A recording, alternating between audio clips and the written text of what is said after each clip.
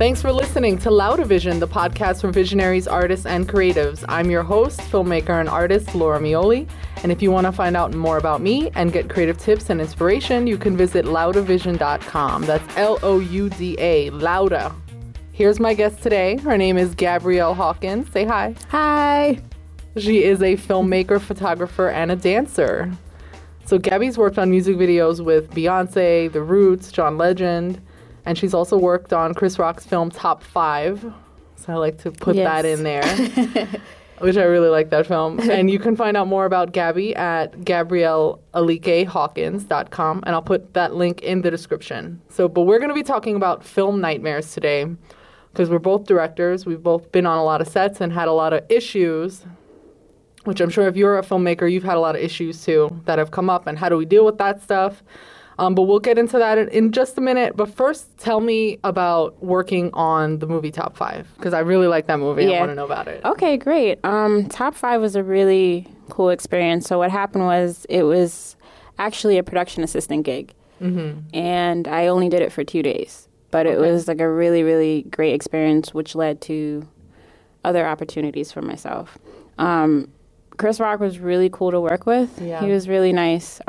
He wouldn't remember me at all because there was so many people. Yeah. But he was a really nice person, and he was in director mode, so he wasn't like on as you would see him all the time. And it was nice to see that side of him. Yeah. Rosario Dawson was really great as well. Did you work on any, like, the interior scenes, exterior? We worked on I worked on the exterior scenes. So the scene when he goes back home and he's in the projects, that's the scene that we worked on. And that was crazy. That was crazy because we did lock up, and that was my job. So everybody was like, oh, Chris Rock, like, I want to go and I want to go see him. And I had to just, we needed to get this shot. So it was a lot of just talking to people and making sure that... What are you doing here? Yeah, like... We're making a movie. And then just you see people from the window yelling his name and stuff like that. And you're just like, but they, they were really nice about, like, taking pictures with them after. That's cool. But it was a cool experience because I guess, they had shot that DMX scene before. Like, they shot it out of order, and I just kept hearing about that scene. Yeah. So when I went to go see the movie in theaters, I was just like, oh, that's what they're talking about. That got the biggest laugh, actually. Yeah, it did. So it was a really cool experience. So you were a production assistant. Yes. And for everyone listening, we did go to Brooklyn College together, so we studied film production. Tell me about your journey from Brooklyn College, from studying film to being a director, the whole, how did that work? Right. How does it happen? How do you do this? Yeah. It's really interesting because it is really about who you know. And for a while, I hated hearing that because I was like, I don't know enough people, or if the people I do know, sometimes they don't really give you that opportunity. Or they're broke. Yeah, or they're broke. Or you have to do, like, light stalking and just keep, just keep at it. And, so... I definitely, Brooklyn College was a big test for me to see if it was something I still wanted to do. Yeah. Because the film, I didn't think I was going to graduate. So I had lost my footage 3 times, and I had to reshoot everything. Wow. The first time I asked someone to save it, because I was in director mode, and I was like, all right, can you just save it? And he said he saved it. He saved it the wrong way and erased everything that we shot. Aww. And then I was like, all right, forget this. Let me, save it myself. So I saved it myself. It was there. And then somebody dropped my hard drive when we were moving to another location. And this was the days of those big clunky hard drives. Yeah, yes. It was the big, like, glyph. It was a glyph, which was a good drive, but it was big and it was clunky. So yeah, and tapes. Yeah, and the tapes. We had, like, the mini DVs and things like that. So... yeah, and then it was just crazy. And then I didn't like what I shot, and I kind of just wanted to do something else. And I really wanted to get into the film festival, and I knew I wasn't going to get in with what I shot. Yeah. So I technically had already graduated, but because I had to take a pass-fail because I didn't have any footage, I couldn't rent out the equipment. So I used my savings and rented out equipment. Like the real way. Yeah. Oh, my God. Which was crazy. I had to get insurance. I had to do all this stuff. And I was like, wait, I'm still in college, why can't I rent out the footage, the equipment to shoot? So I shot it, and then it started to snow. So then I shot in the snow, and it was just awful. But all that hard work paid off because I was able to get in the festival. And it's still like, it's not, there's so many things wrong with the film, but I'm just proud that I was able to get it done. But it was a test because I wasn't graduating, and it was just really hard. So I was proud that I was able to graduate as well.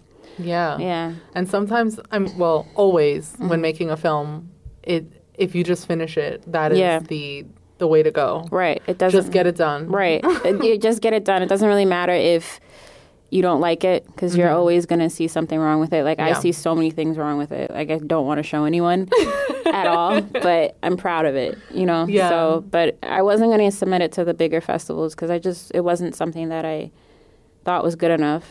I kind of wish I did, but I look back on it and it was a good experience. Yeah. So that led to, I actually met someone through my father who worked in the industry a little bit, but he worked in news. And I worked on a music video. That's how I got my start. I worked as a production assistant, which was crazy. I worked on this hip-hop video, and it was, I'm not going to say all their names because a lot of them were just not very nice people. Maybe like one or two of them were nice.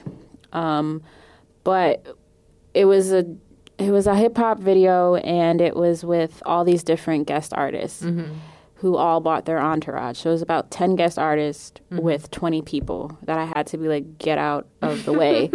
And then on top of that, they were all smoking weed, so I was contact high and working. And it was really funny, but it was interesting. But my experience with Brooklyn College, it looked like I had been working these type of things for the longest time when it was my first professional gig. So I kept working with that person who's Dio Haywood, and he's like really helped me get my start, and he was really great, and he was really awesome. He still, he helped me get the job with Beyonce and John Legend and The Roots, and I worked as a production assistant, and they were very nice people, like Beyonce, John Legend, and The Roots. They were just really, really cool. Yeah. And it was really crazy.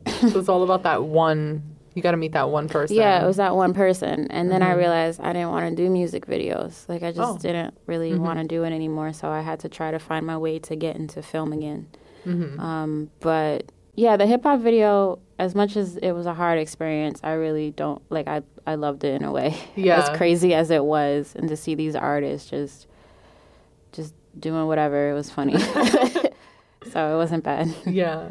Can you talk about going from production assistant to director? And sure. Did you always want to be a director? Or? I had no clue. I didn't know. I knew that I liked writing, and I didn't think my voice was strong enough for some reason to be able to direct. And then I would give people what I would write, and they just weren't really doing it the way that I saw it. Yeah. So I wanted to take control and ownership of it. So I decided to, try to write and do my own stuff. So I wanted to continue freelancing. And on the Chris Rock film, I met this woman that really got me a really great gig. And she helped me get a gig on Alto, which was a feature film that I worked as an assistant director on. Oh, cool. Yeah, and her name is Tobey West. So I just met her one day, and she was so cool, and she was just... You met her on set or I met her in the street? On set. I met her on the Chris Rock film Top 5. And I met her, and she just kind of stuck up for me, and she was really awesome. Oh, good. And, she helped me out a lot. And I met her when I was a PA, and I guess because I was a girl, they didn't think I could do lockup when I can. And they had me fire watching, which is basically watching equipment. Okay. And making sure the extras are okay. And that's how I got to speak with her. But she was talking to this woman, Tony D'Antonio, is a great producer, and she was producing Alto. Yeah. And she was just like, well, there's this girl, and she doesn't have that much AD experience for a feature, but, it's a low budget, so why don't you meet? And that's how I got that gig. Good. Yeah, so that was a very hard shoot, but it was very fulfilling at the same time, working on Alto as an assistant director. It was a very big, it was just a lot of people managing. So. And so what is your goal in terms of the filmmaking world? I would like to write and direct. Oh, good. Yeah, so it was that. Freelancing was very interesting because I realized I needed to get my own work out there. And it was really tough to, really always be like, what's your next gig? What am I going to do? And then have to prove yourself constantly. Yeah. And, you know, just being a woman is very difficult, you know, sometimes. And sometimes it's an advantage and sometimes it's always an advantage to me. But people don't always see it that way. Like, you know, because you always have a different perspective of certain things. What do you mean? Well, it's an advantage for myself in the way that I see it because I just love being a woman in the way that I look at the world. But to other people, they see it as a disadvantage. But I just always think on my, my feet up really, really quickly just because I remember there was this guy I was doing lockup and he wouldn't listen to me. Yeah. Because I was, a girl. So I just tried to flirt with him in order for him to move his car. And he finally did. And I needed to help, because the guy he wasn't listening to the guy. And, it goes both ways. And it's your charm. Yeah. I was just like, hey, da, da, da. It's so stupid, but I just needed to get that. Because you have, like, the AD, when you work as a production assistant, the AD's, constantly yelling in your ear. Yeah. And I had, so that was just interesting. But it's an advantage in the sense that it's just so many different ways that I see the world, and I really want to expose that. It's just a different perspective. So tell me about your film, Criminals. Criminals? It's a short film, but it was a feature. Why is it not a feature? I know. I want it to be a short right now so then I can, kind of show it as like a teaser kind of and see like, hey, this is what it can be. We need more money type of thing. Because right now we actually didn't even, we reached like maybe 50% of our goal. But I still had to fund a lot of the rest of the film myself. But Criminals, I wrote it a long time ago and it's still relevant. And I wrote it about, it's a political film, I guess. Sometimes I hate saying politics because politics is basically, life. But it talks about police brutality. It talks about government control. It ranges on a lot of different topics. And just we're moving towards the world in technology. And it takes place in the dystopian future in 2040. And these two people, they infiltrate the officer program. And they get all these documents and they want to release it on the internet, which is now government controlled. Okay. So kind of like hackers in a way. Yeah. I think I wrote it in 2009. Okay. Yeah, and it actually started off right after graduating from college and not being able to get a job. Oh, so it started that's off a huge problem. Yeah. So it started off with I was reading about these tent communities, and it started off with two people living in a tent, and then I just let it sit for a while, and then things changed, and it became this. So it's black and white, and also some color. So it goes back and forth, and it's inspired a lot by different areas of art like film, music, and I listen to a lot of trip hop when I write it. So yeah. So tell me about the film nightmare that occurred with Criminals. There were so many. Well, what caused you? So you raised some money to get it off the ground to start filming, and then you stopped. So why did you stop? Well, we shot most of it, and I have to reshoot it. Not everything, just the stuff that we didn't get. We didn't get 2 scenes. Okay. So I'm reworking the script a little bit to see how we can get that, because it's going to change just because we don't have the funds. But I stopped based on a personal experience that happened, so I had to put it on hold. And then we shot it on the weekend just because when we could have everybody shoot and be there. So one of the nightmares that happened was, for some reason, again, my footage was lost. And so it was really great footage, but the way that the script is going, I couldn't have used that anyway. Okay. So thank God that was the only thing that was lost.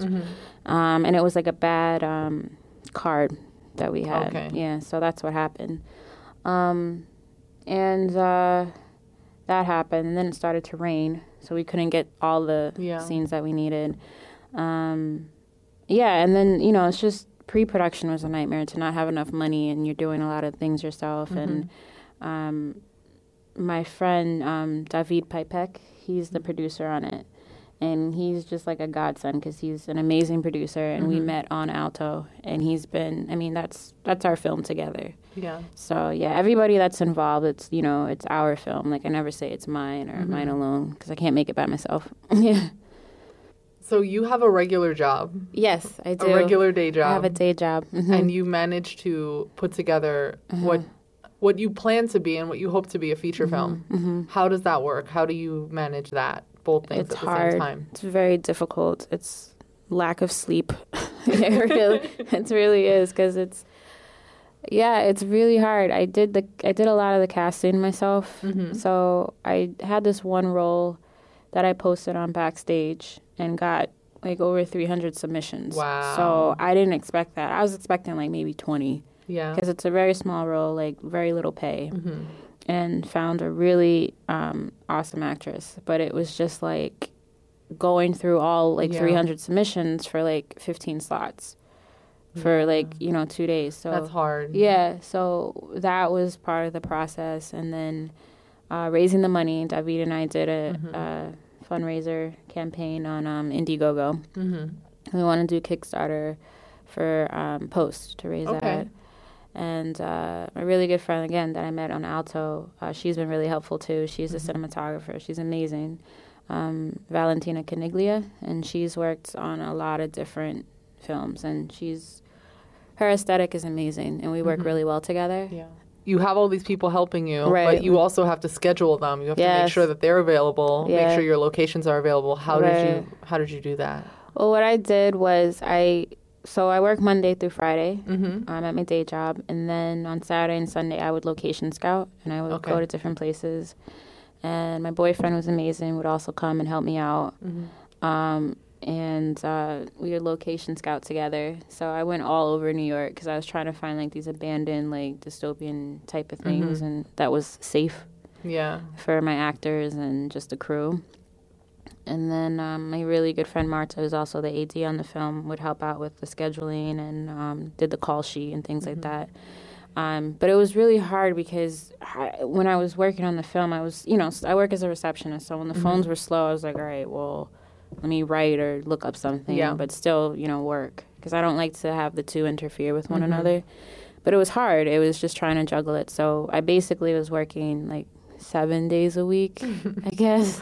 Because on the weekends I was doing, but I was doing, what was I doing? Yeah, it was location scouting, looking at doing, casting calls and things like that. And it was a lot of that. That's like the big reality for a lot of filmmakers nowadays is having to have a normal job or a non-film job, which pays the bills. And then on the weekend or whatever days they're off, having that creative outlet that they have. But filmmaking is such a huge amount of responsibility. Right. A lot of work goes into it. So besides losing footage, has there been any like major issue that you've learned from or like something on set that's happened, a film nightmare that you've overcome? I think probably the biggest was maybe Alto, because it was just very stressful with certain things because it was a very large cast. I think it was maybe 30 people. So it was, and we had a lot of locations. So it was really, really difficult to try to manage all of that. Yeah. And, like, as an assistant director, it was just really, really hard, and to try to keep everybody calm and, like, we're going to be okay. But it was rewarding at the same time because I learned a lot about myself and what I could do and what works and what doesn't work. The biggest challenge was that when people first met me, they thought I was a lot younger than I am. Oh, yeah. You do look like a baby. Yeah. And they thought I was like 19. I'm like, nope. And I was like, nah, I've done this for a little bit, Yeah. So I've AD'd like short films before, but this was my first feature. So I was just not myself. I was like, I didn't sleep. I didn't bathe that much. Like, I was sleeping at like random places, and I was yelling and cursing, just doing anything I could to just get people to like listen to me. Because as an AD, it's not really my job for people to like me. It's my job for to get the director's vision across, which was hard, but it was like, whatever. And then I realized that wasn't working. So I was like, all right, well, I like to joke around, so let me do that. So I would just, try to make people laugh to calm them down and things like that. So that seemed to work a lot better. And it ended up just being a really fun shoot and getting to know a lot of different people. So you were a disciplinarian, you were a clown. Yeah, I was losing my mind. Like, it was just, I think that was the hardest shoot I think I've been on, harder than the music videos. And yeah. It's hard not to, especially as an AD, but in any stressful part of filmmaking, it's hard not to just get caught up in all the stress of it. Right. And to, like, be able to pull yourself out and say, okay, I'm not having any fun right now. Right. And, like, maybe some jokes or some happiness might bring some levity to the situation. Right. It's just, it was intense for everybody because it was just hard. But rewarding at the same time. So I think that was my biggest learning experience and growing. And at the time, I was 27, which was pretty young for me to be AD, not something, that big. But I'm really proud that I had that accomplishment. Yeah, and I had quit my job. I was like, I'm leaving. I was working at a restaurant. Oh. And I quit my job to do it, and it was awesome. And my boss where I was working was really understanding about it. Good. Yeah, and that could be a lot of pressure. Like, you quit something for something else, and then it's like, when you're in the stress of it, you're like, I don't know if I made the right decision. That's how I felt, because after it was over, I was like, I need a job. Yeah. So it was hard, But I think that was probably the biggest thing, because I was managing the crew, the cast, just everybody, and it was very, very hard. That's got to be a lot to juggle. Yeah. But I think just being in the moment, it sounds like that's what kind of helped you out. Yeah, for real. I just had to really get used to everyone's personality and see what works, because what works for one person doesn't work for the other. Yeah. So that's what I had to learn. I had to learn people's personalities very quickly, which was a really interesting skill that I learned. Yeah. I mean, they joke, like, on TV and stuff, in shows about the business, they joke about, like, the actors being, like, drama queens, and you need to, like, do these things for them to make sure that they calm down, and they need their green M&Ms. And like, it's just, it's true. Like, I mean, they exaggerated it a bit, but it's true. Like, everybody needs some kind of, like, emotional hug. It's true. Something. Like, everybody, the actors actually on the shoot were very chill. Like, they were very, very nice, and thank God, because it was a big cast, and they were all very, very nice people, and thank God. They were really cool. Like, they were calming me down when I was just like, I quit, I think, 20 times a day. They're like, how many? And when it lowered to, like, 5, it was a good sign. That's good. Yeah, but I was like, I quit. Fuck this shit. Like, I was just cursing all the time, like a crazy woman. Oh, man. I was smoking. I don't even really smoke. I was just smoking packs of cigarettes. Like, this is ridiculous. Oh, my God. But it was, it was funny, because they were the ones being like, it's going to be okay. And I'm like, no, I'm supposed to be doing this for you. Yeah, like, exactly. They were, that just has a character about them. They were very nice. So that's, we were like, lucky. part of the teamwork, part of the aspect of it. Yeah, but it was a lot of strong people on set, and it was great to learn from all of them, and just I'm really glad I had that experience. Yeah. Well, that sounds hard, but it doesn't sound like a nightmare. Yeah. Because you got out of it, you're good. Yeah. You're all set, but you learned from it, so that's is there anything that you learned from the losing the footage thing? Like, is there any advice you can give people so that they don't lose their footage? Yes. Make sure. I'm trying to figure out the best thing to do, because the thing what happened with me was that especially in your smaller budget, make sure that you sit down with the person. Have a DIT. I'll say that. What is a DIT? A DIT is that their only job is to download footage. Okay. Don't have a gaffer do it. Don't have somebody that's doing it. What if you don't have money? You can have a PA or something, or you have somebody that, even if you don't have money, because I didn't have money. So I had somebody else that, when my friend David did it. So he's a producer. So when he wasn't on set, he could download the footage, and thank God he was able to do that. So you told one person, this is your job. Like, you are responsible for this. Right. And that's what's helpful, because if you have another person you just have to have someone do it by themselves. Because it may seem like it's easy just to have someone else do it who can also, like, be a an AC assistant camera. But that's my biggest thing, is to have someone, even if it's a student film or anything like that, have someone that can just do it, and make sure you sit there with them and you do a test right before you shoot. Yeah. And make sure that they know how to do it. that's the biggest thing. You just have to have someone do it. And in terms of organization, is there like, did you lose it because it was disorganized or just because of the transfer? I think it's a little bit of both because we should have tested, and I take responsibility for that. Like we should have tested that card first to make sure it was okay. And that's the thing, as a director, you're kind of, there's other people involved, but like that's your job. Like you have to do also control other things. So I take responsibility for that and not being like, hey, was this checked, you know? So that, I think that was probably a bigger thing. And then also, that's really the cinematographer's job. No, I know. But it's also like, we thought we did check it because again, low budget. And I was picking up that's the other thing. Like I picked up the footage. Oh. Yeah, so they had checked the other, you know, and I was like, oh, it's good to go. We were running out a lot of time. That's why I say it's like my issue because like I was the one that picked it up and stuff like that. So it was, you know, it's a combination of things. Like it is a team. But I think sometimes those are, like I'm right by the camera. I can just ask, you know, especially if I know. Like there's some directors that you might not know how cinematography works. I have a little bit of idea for it, but especially I just say that from my experience, like I've lost footage before. So I can just be like, hey, is this, just be anal about that stuff. And I think as a director, sometimes it's just you take responsibility for those type of things so they don't happen again. Because there's nothing you can do about it. Even if you do blame somebody, that doesn't get the footage back. No, it doesn't happen. I was like, I could sit here all day long. I'm like, okay, I took a moment. I was like, this keeps happening. I had like a little mental breakdown. And then I was like, all right, well, let's just keep going. You know, and I had a great team to just encourage me to keep doing that.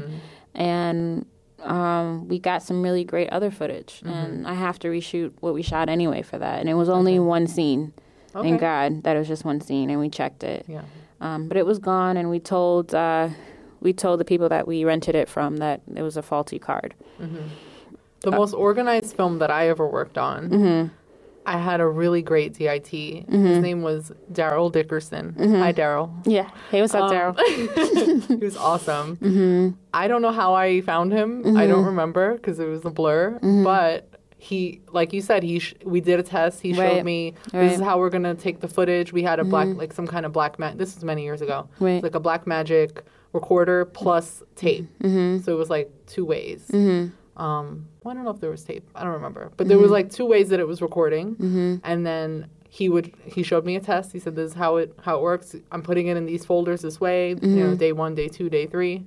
And then every day at the end of the day, it was his job to make sure that the footage was getting put into the folder, and he would actually back up the hard drive. And we would all wait for him. We were like, we're not leaving until this is done because it was so important. There would be one hard drive with the files and a backup. So every day, even if my hard drive broke, even if I lost a hard drive, I still had another one with it. And then by the end of it, it was amazing. I had all the footage twice everywhere. And that's the film you were directing, right? Yeah, that's why I say it's like it does come down to the director. Like you have to be on top of that stuff. I wasn't on top of that. That was all Daryl. I know, but you were like the one to say like we're not leaving until it's checked. Well, we were in New Jersey, so we couldn't leave. But we couldn't leave without each other. But it's important. New Jersey's like another world. Oh, but, you know, we couldn't leave. Like we couldn't. It was too far. But the point, I mean, in hindsight, I'm like, wow, that was the best person I ever had to do that. That was the most organized it ever was. That's like the goal for every film going forward. But at the time, I didn't know that's how it was done. It's just, it has to happen once, and you're like, oh, this seems right. This feels right. Yeah. DIT is just very important. Yes. Like Thank you to all the DITs out there. Thank you so much, because it's important. They don't get enough love and respect. They really don't, because it's the most important. There's no film without them. There isn't. Like, it's gone. Like, I know for a fact. It's just a fun experience otherwise. It's so a lot of money. So it's like, no matter what you're doing, especially as a director, like, yes, there's other people, but you do have a responsibility to just kind of be on top of that stuff. Like, the AD, of course, is going to be on top of different things, but having worked as an AD, like, you're doing so many different things.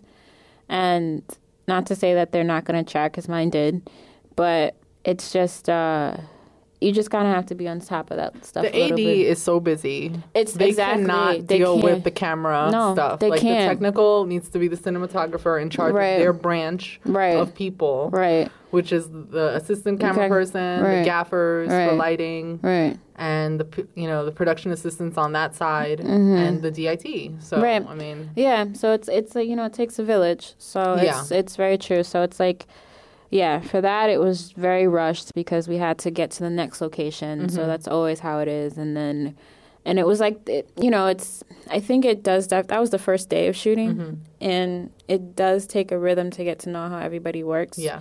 So it takes maybe about 4 days, and we were shooting 2. So that's what I realized. And it's weird because I was like, oh, I'll have a 9 to 5, and I'll just shoot on the weekends. And I was like, oh, damn, like, this is difficult. Yeah. So you need a little bit more time to get to know how everybody works it's together. Easier, obviously, if you're going like a whole week in a row. Right. You're together every single day. But then a whole week goes by, you kind of forget, like, oh, I don't know this person. I don't really know this person. Right. Yeah. So I wanted to also share my film nightmare. Yes, please. Because we went to Brooklyn College together. That's how I know Gabby. When I was in the film production department, I was doing my thesis film, which is the last film you have to do before you graduate. It was like, if you don't finish this film, you fail. Right. And you have to take it again. Yep. And it's like a whole semester of just making one film. So it's a lot of pressure. And I remember, maybe you remember better, but we had like 2 weeks to write that script, right? Yeah, we didn't have a whole semester.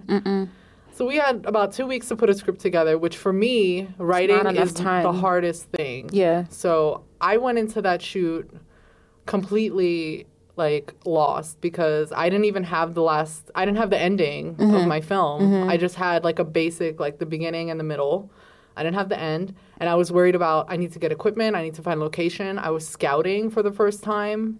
I was casting for the first time. I asked a friend of mine who I worked with to be the cinematographer because he was a really good cinematographer. And a week before we started filming, he said, oh no, I'm not going to be able to do it. And like, I remember that. No disrespect to him. Gosh. He was like, he was really great. Yeah. I still talk to the guy. Like I don't have any hard feelings, but he was the kind of guy who like, he doesn't want to say no. Right. And it's like, you can't be like that. Like, if you're promising that you're going to work on someone's film or you're going to do anything for someone and then you know that they're making plans around you, just say no. Right. You know? It's like he knew I was planning all this stuff and then a week before to be like, oh, no, I'm not available. Like, so nonchalant. Yeah. Like, to me, at the time, completely inexperienced. That, like, completely threw my world for a loop. Yeah, it's not like he's your cinematographer. So you have to find a whole new person. Yeah. Yeah, that's difficult.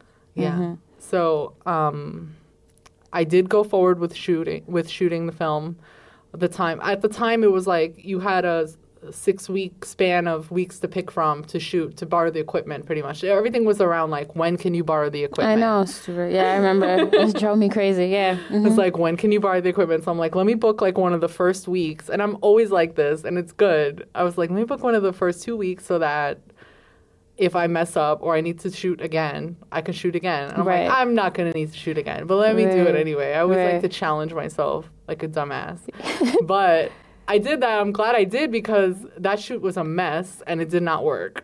Oh, wow. Yeah, so you had to go back. Yeah, my film had claymation in it, which I've never done before. And I was like, I had this friend who I kind of knew, like he dropped out of Brooklyn College, but he was like, I'm a great filmmaker and I know how to make claymation. So I'm like, oh, great. I'll write this film around based on what you can do. I didn't know that he could do those things. Yeah. I just kind of believed what he said. Yeah. And again, like, this is me inexperienced, not knowing anything. Like, I look back at that girl and I'm like, smack, I hate you.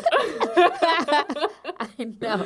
So he was like, yeah, I'm great and I'm amazing. I can make claymation. So I'm like, okay. And then it's coming up. I lost my cinematographer. He's like, don't worry, I can shoot it for you. And I'm like, how are you going to shoot and do claymation? So he's like, no, don't worry. So we get on set, and I realized very quickly he is not as experienced as he said that he was. And I had hired sound people. I paid for food. I, like, took off from work. I was working at the time, too. Like, it was a lot of money that I was losing just being there and him wasting my time. Like, right. really my fault because I'm the director. So, but, you know, just realizing that and, like, quickly, like, my hopes just shattering. Yeah. Oh, my gosh. So I was like, this is the shot that I want. I had storyboards. He's like, I don't work with storyboards. Blah, blah, blah, blah. And I was like, I did all this work, and you're, like, telling me how to... And he took over, and then the crew, like, turned on me at one point. Like, it just felt like the vibe was crazy. And when you, as a director, when you lose your crew... Yeah, that's it. Done. That's it. Like, that's when they totally don't trust you anymore, the shoot's over. Like, just go home. Yeah. And I was so, like, devastated. And mostly because I was like, I really want this film to come out good. And I had a really good vision for it. And I really wanted it to be great. And I felt bad that I was asking friends of mine to help. And then they come and they're like, oh, this is not as cool as I thought it would be. Right, you know? right. So I felt like I was disappointing people. Because I'm the kind of filmmaker who likes to hire people, like friends of mine who aren't really into film, but maybe they're just cool to have around. And I'll teach them stuff. So even in that shoot, I had friends that were not filmmakers. Right. And I just was like, oh, my friends are here, and I'm, like, embarrassed. Yeah. I do that, too. Like, I hire some, like, if they're willing to help out because they want to see what it's like. And yeah, that's rough. I do remember that. And you actually reminded me before you were going to be my AD, and then you canceled on me, but I totally forgot about that. I got so sick, and I felt bad because I did all that work. I remember I drove up. My mom drove me up to, like, Brooklyn College, and I was, like, all huddled. Like, I think I had a fever. And I was like, and I was like, here's the paperwork. And I just felt so bad because I knew people had, like, dropped out. Yeah. So I was just so pissed. And you were like, don't worry about it. Like, go to bed. And I was like... And I was like, no, like, because I did, like, the script breakdown and all this stuff. And I was just like, no, you got to get it. And when I got on set, the cinematographer, I'd say with air quotes, he was like, I don't need any of this. Yeah. I know what I'm doing. And I was like, wait, but we did all this work. Like, so he's, like, micromanaging. Yeah. It was more than micromanaging. It was like, he thought he was a director. I see. You know? He was trying to take a job. And it's like when... A director and cinematographer relationship is key to any film. Yeah, you have to have... You guys need to know, like, the director is in charge of the actors, they're in charge of the vision, and the cinematographer is in charge of the look of everything. Right. You can't, like, overstep each other, or there's, like, a breakdown. Yeah. So, yeah, it was bad. Yeah, it's like... Yeah, it's hard. It's like, that's why sometimes it's good to do, like, a short film first with, like, a cinematographer to see how you work before the feature. I remember my teacher taught me that, which is why I wanted to work with this was a short film. I know, and you realize you don't want to work with him ever again, right? Yeah. Yeah, and it's like, that's tough, though. That's a nightmare. That is a nightmare. I don't want this just to be, like, a podcast about bad things that happen. Yeah. I want to tell you, like, how I turned it around. Because I think there's a lot of filmmakers out there who maybe struggle. Well, all of us struggle. We all struggle. Right. But it's how do you overcome that? And how do you, like... move forward and like actually finish the film. Right, you have to finish the film. Yeah, you have to finish. There's no way not to. Yeah, especially if you're in school and it's a project and you need to not fail out of school. Right. So what I ended up doing was reshooting. I still didn't write the end of my script until like I was on set. Really? I literally had no time to think because I just need to be in a certain mood to write it. But anyway, so I found someone named Carlos Garcia de Dios, and he was amazing. I think he found me Daryl, the DIT. Oh, cool. And he had a gaffer, he had lighting people, he had everything. So he kind of came with that part of the crew, which was amazing because they already knew how to work together. So it was that, like, it kind of skipped that whole getting to know each other. Like, they were good, and I was just getting to know the cinematographer. Right, and he was so amazing and experienced. Oh, cool. And what I learned from him was you really have to tell people what their job is before you step on set. Right. Before you start shooting. Right. Because on that first shoot, I was just like, hey, I have my friends here. You're just helping. You're all production assistants. But nobody really had a job. Like, there was a sound person. He knew he was doing sound because I hired him. But the production assistants were just like, what am I doing? And that was part of why it broke down because there was so much free time to kind of like talk, you know? Right. But with what Carlos did, which was amazing, was he was like, okay, I learned from how he handled his crew, his part of the crew. It was like, you're doing this and you're doing that. And so I was like, okay, well, I had like 3 production assistants, I think, and I had to tell them, okay, you're moving stuff, you're carrying stuff. Anytime something needs to be moved, that's you. You're a physical person. Right. Move stuff. Yeah. And then this other person was, you're handling food. You're handling if someone needs a cab, you need to make a phone call for something, you need to run out to get something, that's you. And it worked out like that. Right. It really worked out really well because I took that lesson from Carlos and just kind of like, this is what you're doing. Right. And on set, like even in the future, I use that still because if you don't know what your job is going on set, everybody's just doing whatever. Right. That's and true. And nothing gets done. Yeah, it's nothing. So another thing that I learned from that was when I found Carlos was I looked at his reel, I looked at his resume, I spoke to him, and I knew, I got to learn like how he was on set. Okay, cool. Without being on set with him yet. Right. Because the mistake I made with the first guy was I'm just taking your word for it of how great you are. Meanwhile, I've never seen anything that you've done. Right, yeah. And I don't really know. Maybe I might have saw one of his films that someone else shot, but it's like you can't just take people's word for it. Right. Because what is in someone's head translated to video is completely different. It's so different. It can get lost. Right. And some people think they're amazing directors or amazing like photographers, and maybe they're not. Yeah. So you have to like look at people's work, and that's how I found my claymation artist. I wanted these claymation figures, and since that guy didn't work out, I was like, well, I'm not going to trust him to make my figures because on the first set, he never even had them. We were going to put them in post-production, which I'm like, I don't know how to do that. Yeah. But it was like, we have to go with it. Right. So I was like, you know what? I'm going to use money and hire somebody that knows how to make claymation. I was like, what claymation do I like? I like Celebrity Deathmatch. Yeah. So I Googled everything I could, and I actually found the woman that made the figures for Celebrity Deathmatch. Oh, really? And I contacted her, Yeah. and she got back to me, which I was like, what? Yeah. Wow. How is that possible? Yeah. But it was, and they looked really, like, they looked legit. They looked good. Like, your film came out so great. Thank you. It came out so good. It was in the festival. Yeah, there's still things that, like you said, like there's still things that I would change about it today. There's still things I don't like. But compared to that first one, which I've never even edited, I've never looked at the footage because It's gonna make you mad. saw it through the camera. I don't need to see it. Yeah. Compared to that, this was awesome. And what I learned from that film, what I learned on set is enough that I feel like that was a good experience. Yeah. So, there's things I changed, but that's good. I mean, you're always going to look at something and want to change it. There's always something there. And the last thing that I would say as advice for people is if there are people on your set who have drama and who like to talk, like not people who like to talk friendly, but people who like to talk nonsense to each other, just not really interacting with in terms of the film, not really paying attention, and just kind of causing drama all around and starting trouble and gossiping, kick them out. Yeah, I agree. You don't need it, and it's like that's a big thing. I think it's also really important to know everybody on set, like introduce yourself to people, because to know everybody from your PA to your DP to like just make sure that they know each other too. Because I noticed if they don't, people like, well, who is this person telling me what to do? They're like, oh, well, this is actually the AD or this is the second AD. Yeah. But they were never introduced. And I think that's a big thing too. Like I always do that. I try to do that on my sets. I try, if I'm directing, I always try to make an announcement and just make everybody feel really good and be like, we're in this together. It's okay. Nobody's above anybody. I'm not above you. Like nobody's above anyone.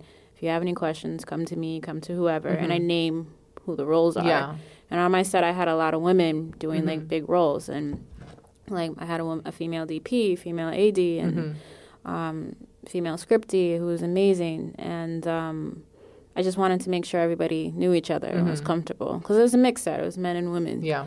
But just wanted, I think that's one of the biggest things. Make sure everybody knows who each other, everyone is. Yeah, because it's not a matter of like who's above another person. With a film, it's really what is your job, and what is your job, because there's not really much overlap on a film. And if there is, then you need to just cut down your crew. Yeah, like cut it down. Or like if you have like what you were saying, a person that's like gossiping or someone just has an attitude and just talks down to people, you don't need it. So just get rid of them. Yeah.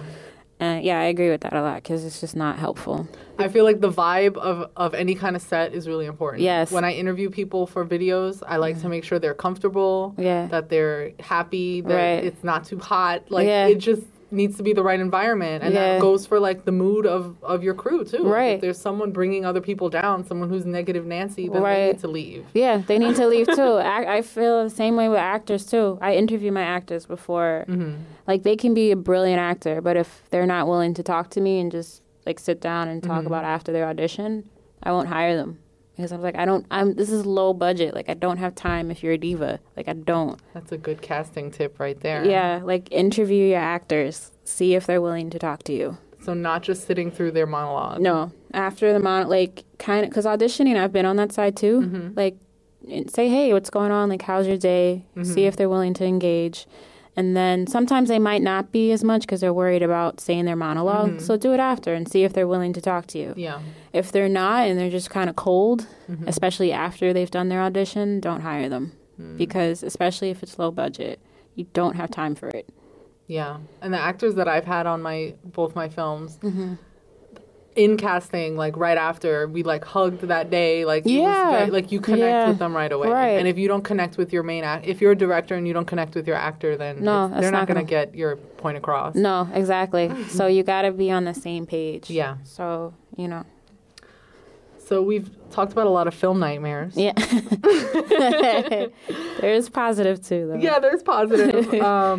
There's this book I read, which I thought was interesting. It's called The War of Art. Yes. Have you read that? I'm reading it now, actually. Oh, okay. Interesting. Yeah.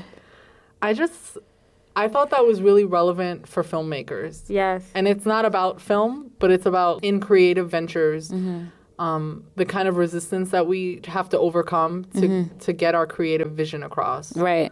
So when I read that book, I was kind of floored by it. I was like, oh, wow, this is true. Like, there is so much resistance, and they say it's from the universe and it's all this stuff, but so much resistance from the universe and all these external things that come that it seems like external, stopping us from progressing in our project. And I just thought that it was interesting that they kind of say that, no, it's like an internal thing, either like you're dealing with something or...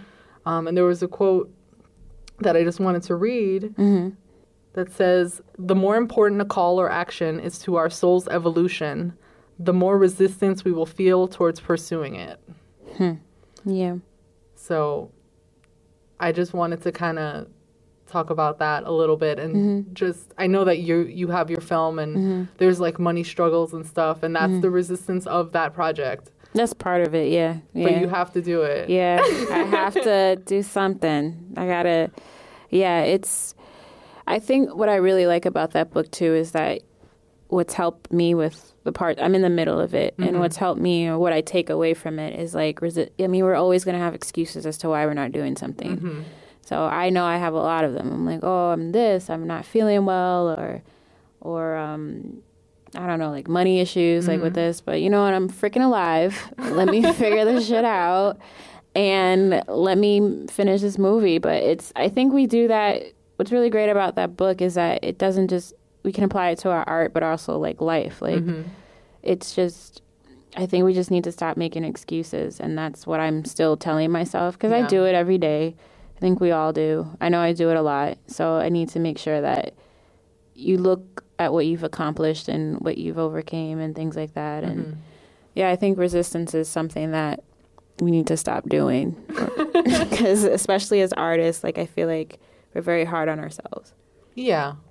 And it also says the danger is greatest when the finish line is in sight. And at this point, resistance knows we're about to beat it. It hits the panic button. It marshals one last assault and slams us with everything it's got. So I thought that was cool, because when the resistance is the strongest, that is when we know we should keep pushing. Right. And so these film nightmares that we talk about, I feel like those are the things that's going to push us towards becoming better directors, better filmmakers, better artists, better people, you know? Yeah, I agree. It's true. And also it's like not to be afraid of success. I think that people are a lot. And I see it sometimes. I see people that are so talented, but they just keep doing the same thing. Mm-hmm. Like I remember I went to this class and this guy was just doing the same thing, like, but he wouldn't audition. He would take these acting classes, but he just wouldn't audition.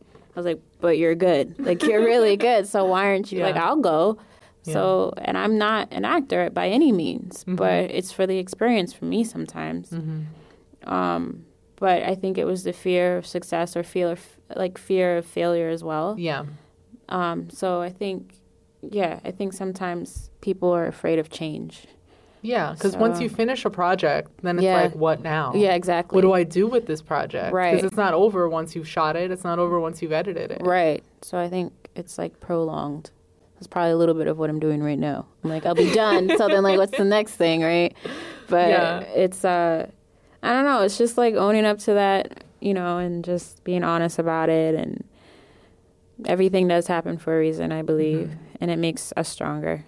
And just finish it. Just finish. Like, just do it. Cause, like, give yourself a deadline. Yeah. It's like, just let people see it. Let people see what you've done and, like, the work that you've, because people, I want to be able to show it. So my plan is to shoot it because I have to have it match. So I have to wait actually a little bit because this weather's crazy. So I shot it in the summer. So I have to wait till, it's green again. And so I have to wait a little bit. It could be August at this point. I know. That's why I'm just like, I didn't wait this long last year. Yeah. Because I shot it last year. So I have to wait again because I can't match it. So I have to wait. So that's okay. So it gives me time to like prep and do everything else. But yeah, I'm excited to finish it. Yeah. Yeah. But that's the best thing. Just finish. And there's always going to be some type of nightmare. Like, there's nightmares in Hollywood films. It's always something. And it's how you handle yourself. Right. Filmmaking is never going to be smooth, ever. I don't think I've ever been on a smooth set.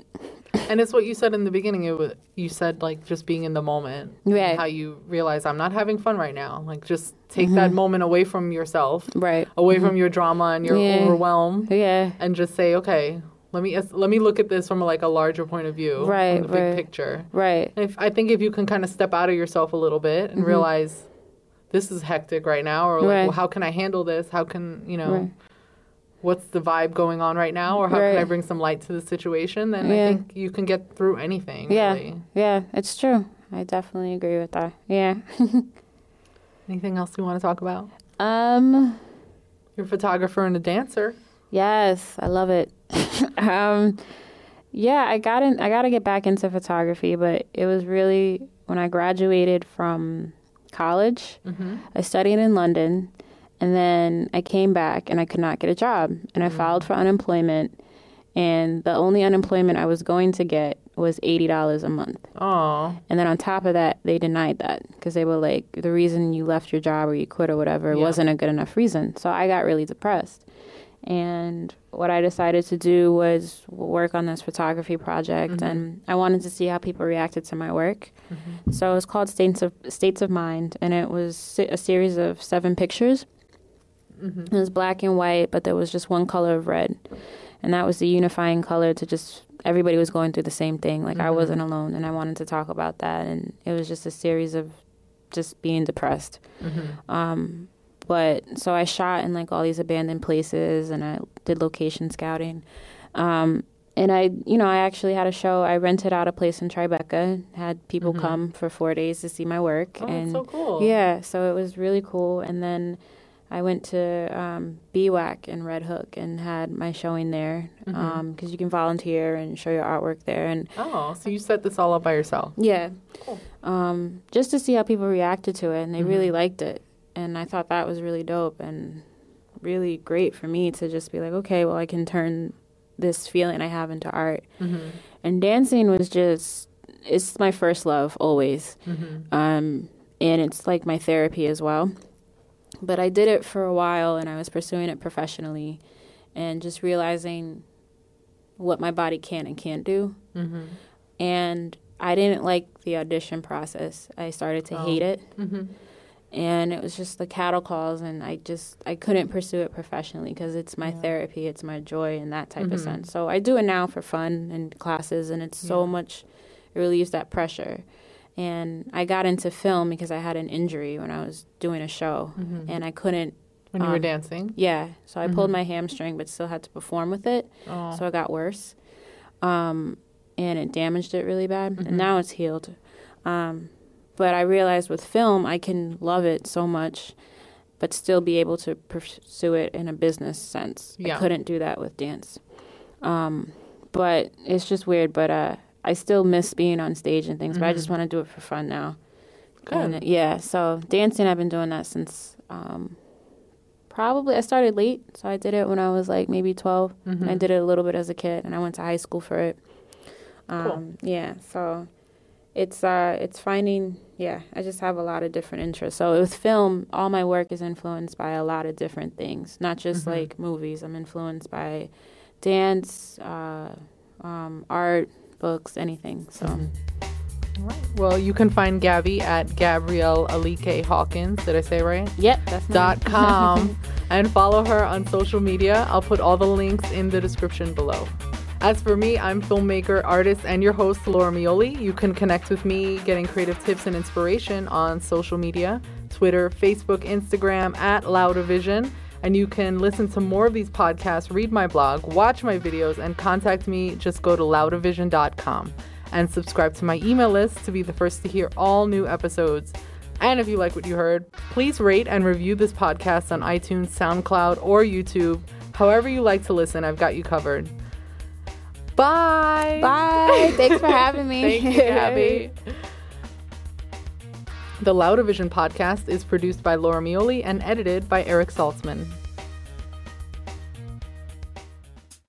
Good morning, Indubians and future friends. I am T. Sterling Watson from the Indube Podcast, and I invite you to stop by and press play. The Indube Podcast is a little bit of everything, just like myself. Topics include entertainment, nerd culture, pop culture, intellectual chats, spirituality, positivity, music, or magic if I misread my own handwriting. You can find me on iTunes, indube.com, and indube.podbean.com. The podcast and this ad is a 3SFX production.